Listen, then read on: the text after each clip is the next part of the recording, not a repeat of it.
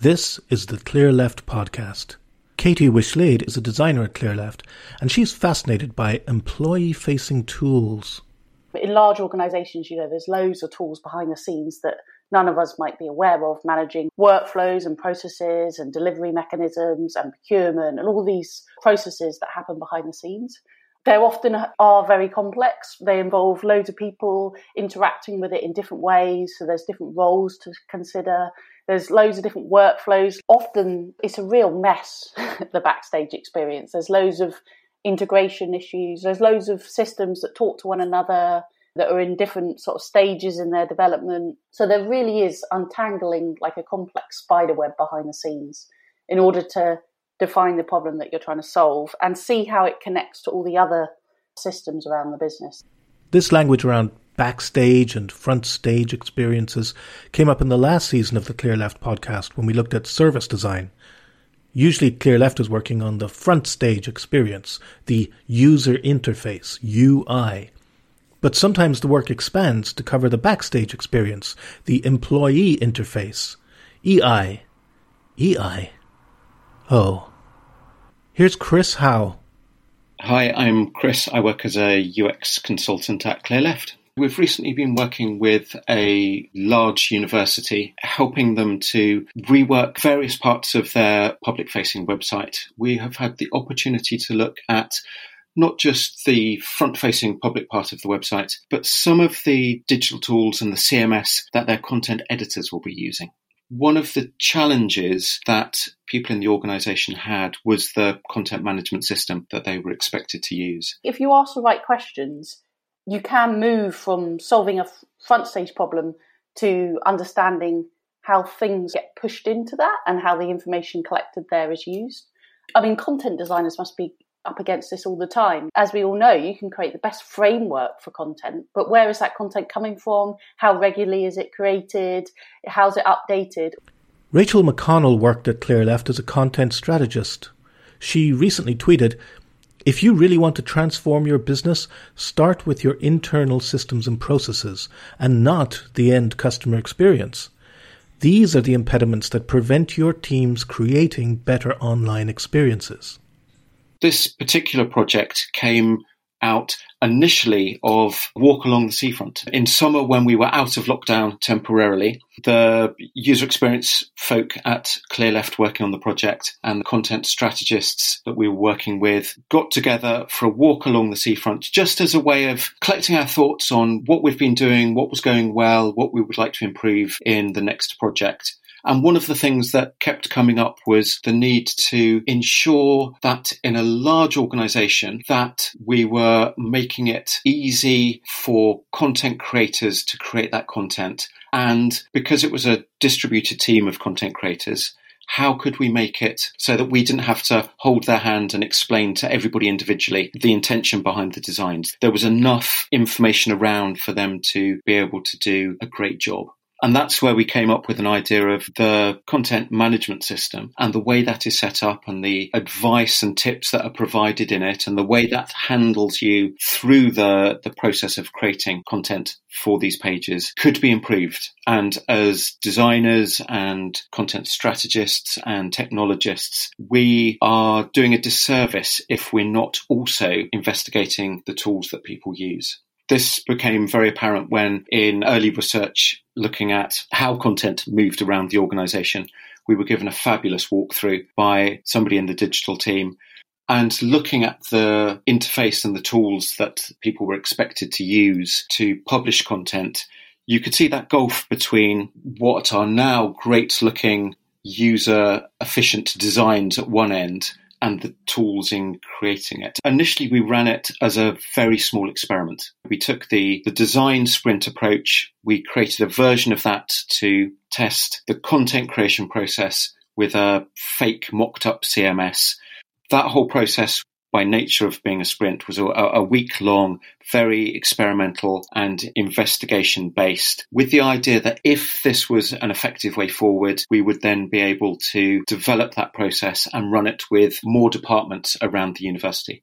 But initially, the pitch was, give us a week to investigate the requirements for a future CMS And in doing that in a short period of time, we were hoping to mitigate the risk of making that decision and making it a fairly small financial outlay. And it felt to us as if the content experts, if they were being expected to tell great stories, be really persuasive, bring that rich experience, then one way that we could really support them would be by providing more efficient, more intuitive tools to use to create a better editing experience for them. It's beneficial for us to get the experience right for them as content editors in order for them to be supported in producing better outputs for the audience who are going to consume that content. I think you can really affect the customer experience if you invest in your backstage tools. I think this is true of many clients that we work with, that the tools they are given to, in this case, create, publish content, often hinder them in storytelling and hinder them in producing the work that they want to do. And in that case, it's great because you've got some people with a defined problem and you can do research to uncover what that problem is, where the big points of friction are. And you've equally got an audience who are really wanting you to help create a user experience that better allows them to do their job. Ultimately, what we're always trying to do is obviously design for the audience. Regardless of what you are designing, you need to understand the breadth of that audience, the characteristics of that audience, and design for them.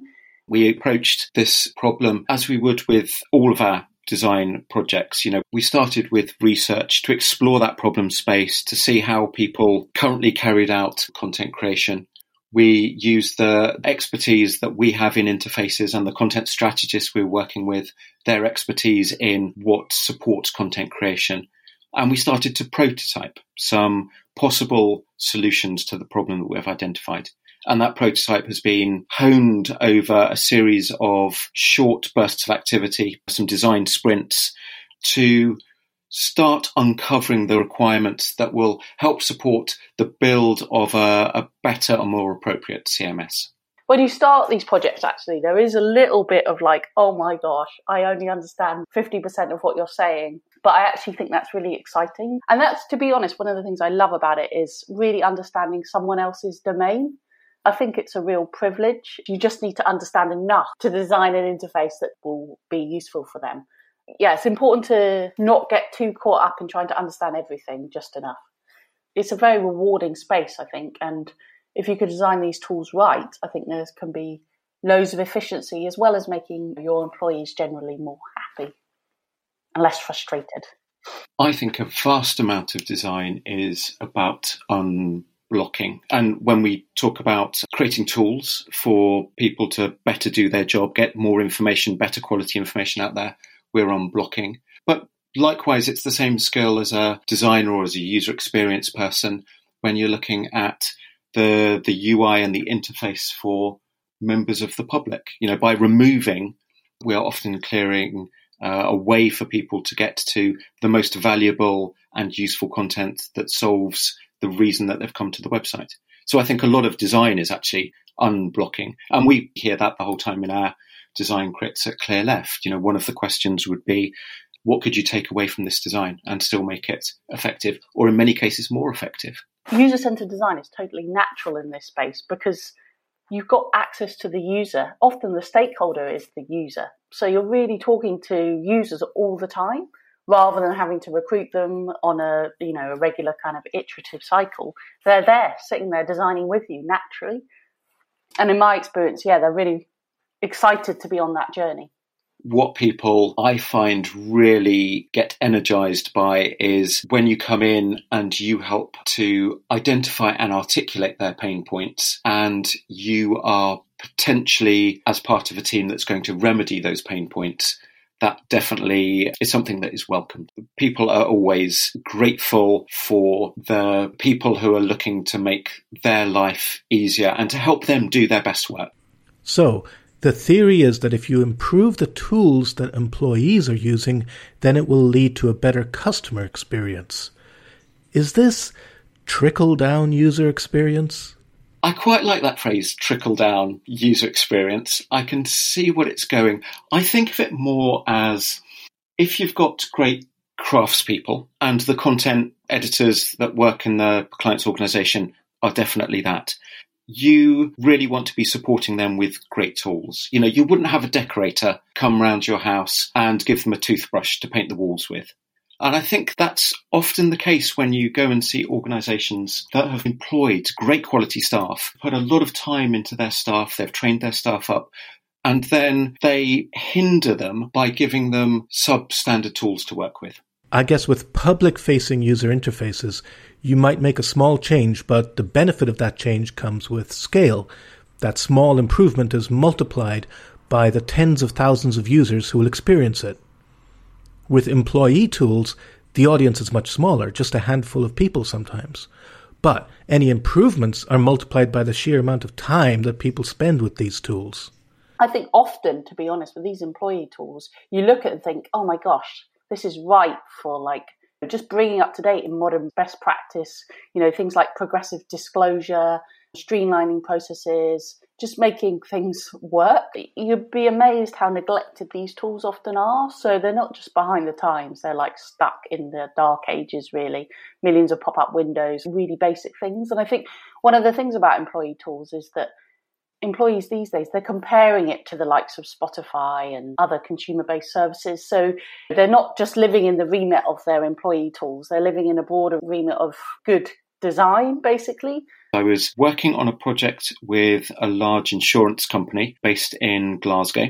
We were brought in to look at the systems that people in the company used. They weren't call centre operators, but they were having conversations with the public to sort out insurance inquiries. The main driver for this was to improve the efficiency of the operators, to make sure that business efficiency and the metrics they were looking for were more easily met. The systems used and the interface used was an absolute dog's dinner. But there were two things that came out of the research that had real resonance with the decision makers in the organisation. One of them was when we pointed out that the people they were employing were generally early 20s to 30s, and all of these people had smartphones. They were operating their life through the phone in their pocket. At lunchtime, they were sorting out their insurance, their banking, their holidays via their phone. And yet the systems they were being asked to use at work were older than the iPhone. The last time they'd been updated was 16 years ago, and they were incomprehensible to the audience that were expecting to use them. And the other thing that came out of research was this hidden commercial benefit of having better tools. So when we were talking to people in the call centre using these screens in front of you and using the software in front of them, they would often tell us of friends that they had that had moved to a rival company. Over the course of many conversations, many people pointed out of the window to the rival company, which was literally across the street. And one of the reasons to go to the rival company was the tools they were using were more modern, easier to use. Therefore, the job was easier and more enjoyable. And that was an absolute hidden cost to this organisation. That idea that they'd put all of this training in to get staff used to the tools, but staff were still leaving because the perception was across the road there were better tools, better software that just made life easier. And that was a real eye-opener for the company. But I think human nature is you kind of fudge things that you can get away with. And obviously you can get away with fudging backstage tools, neglecting them, not investing in them, and just sort of invest in hamsters behind the scenes to kind of do loads of processes and get really frustrated and slow them down. I think hopefully people are beginning to wake up that when you do fudge loads of things together, particularly over years, you build loads of legacy and loads of debt. If you look at big businesses, some of them are investing in internal teams to help their digital workplace and the employee experience, particularly as, everyone's kind of distributed these days around the world. The downside of having poor tools to use in work is people are less efficient at work. They are more frustrated at work. They are more tempted to go and leave and work for somebody else. All of those things might not be immediate. It's not, I've been given this software, I'm off. It's a drip feed. Over a long period of time, it wears people down. That's one of the hidden costs of making a poor procurement decision. Going and finding out the needs, the abilities, the context of use for the people who will be using these tools is a great way of making a better decision and having all of those upsides of helping people to more efficiently do their job and do a better job And when I say a better job, that's the job that people want to do. The tools are often the point of friction. Enterprise software is one of those terms that's always bothered me, because even though everybody knows what it is, nobody can give me a good definition. It's like brunch. The best working definition I've been able to come up with for enterprise software is that it's software you didn't choose, which means the customer and the user are different people. If you're in procurement and you're procuring those enterprise level pieces of software, I think you should be mandated to spend time with the people who are going to be using those tools and finding out what potential pain you are going to give them, and equally finding out what moments of friction you can remove from their life and how you can enable them to do a much better job. And I think you only do that by getting on the floor, seeing what people use, seeing the implications of the decisions that you're going to make. So just how different is user interface design from employee interface design? It's the same process, front stage, backstage, doesn't really matter. For me, it's just as rewarding because often you can make a bigger difference to the audience because they're using it more regularly and more frequently. I think it is a false dichotomy when you look at a public-facing project and an internal tool or service design project and think of them as vastly different. They still need the same skills, the same kind of approach. And for me, they have the same reward of finding a problem that's worth solving and then finding an elegant solution to that problem. If you've got some internal tools that could use some design love, you should give ClearLeft a call. You can find us at clearleft.com. Thanks to Chris and Katie for sharing their thoughts. And thank you for listening.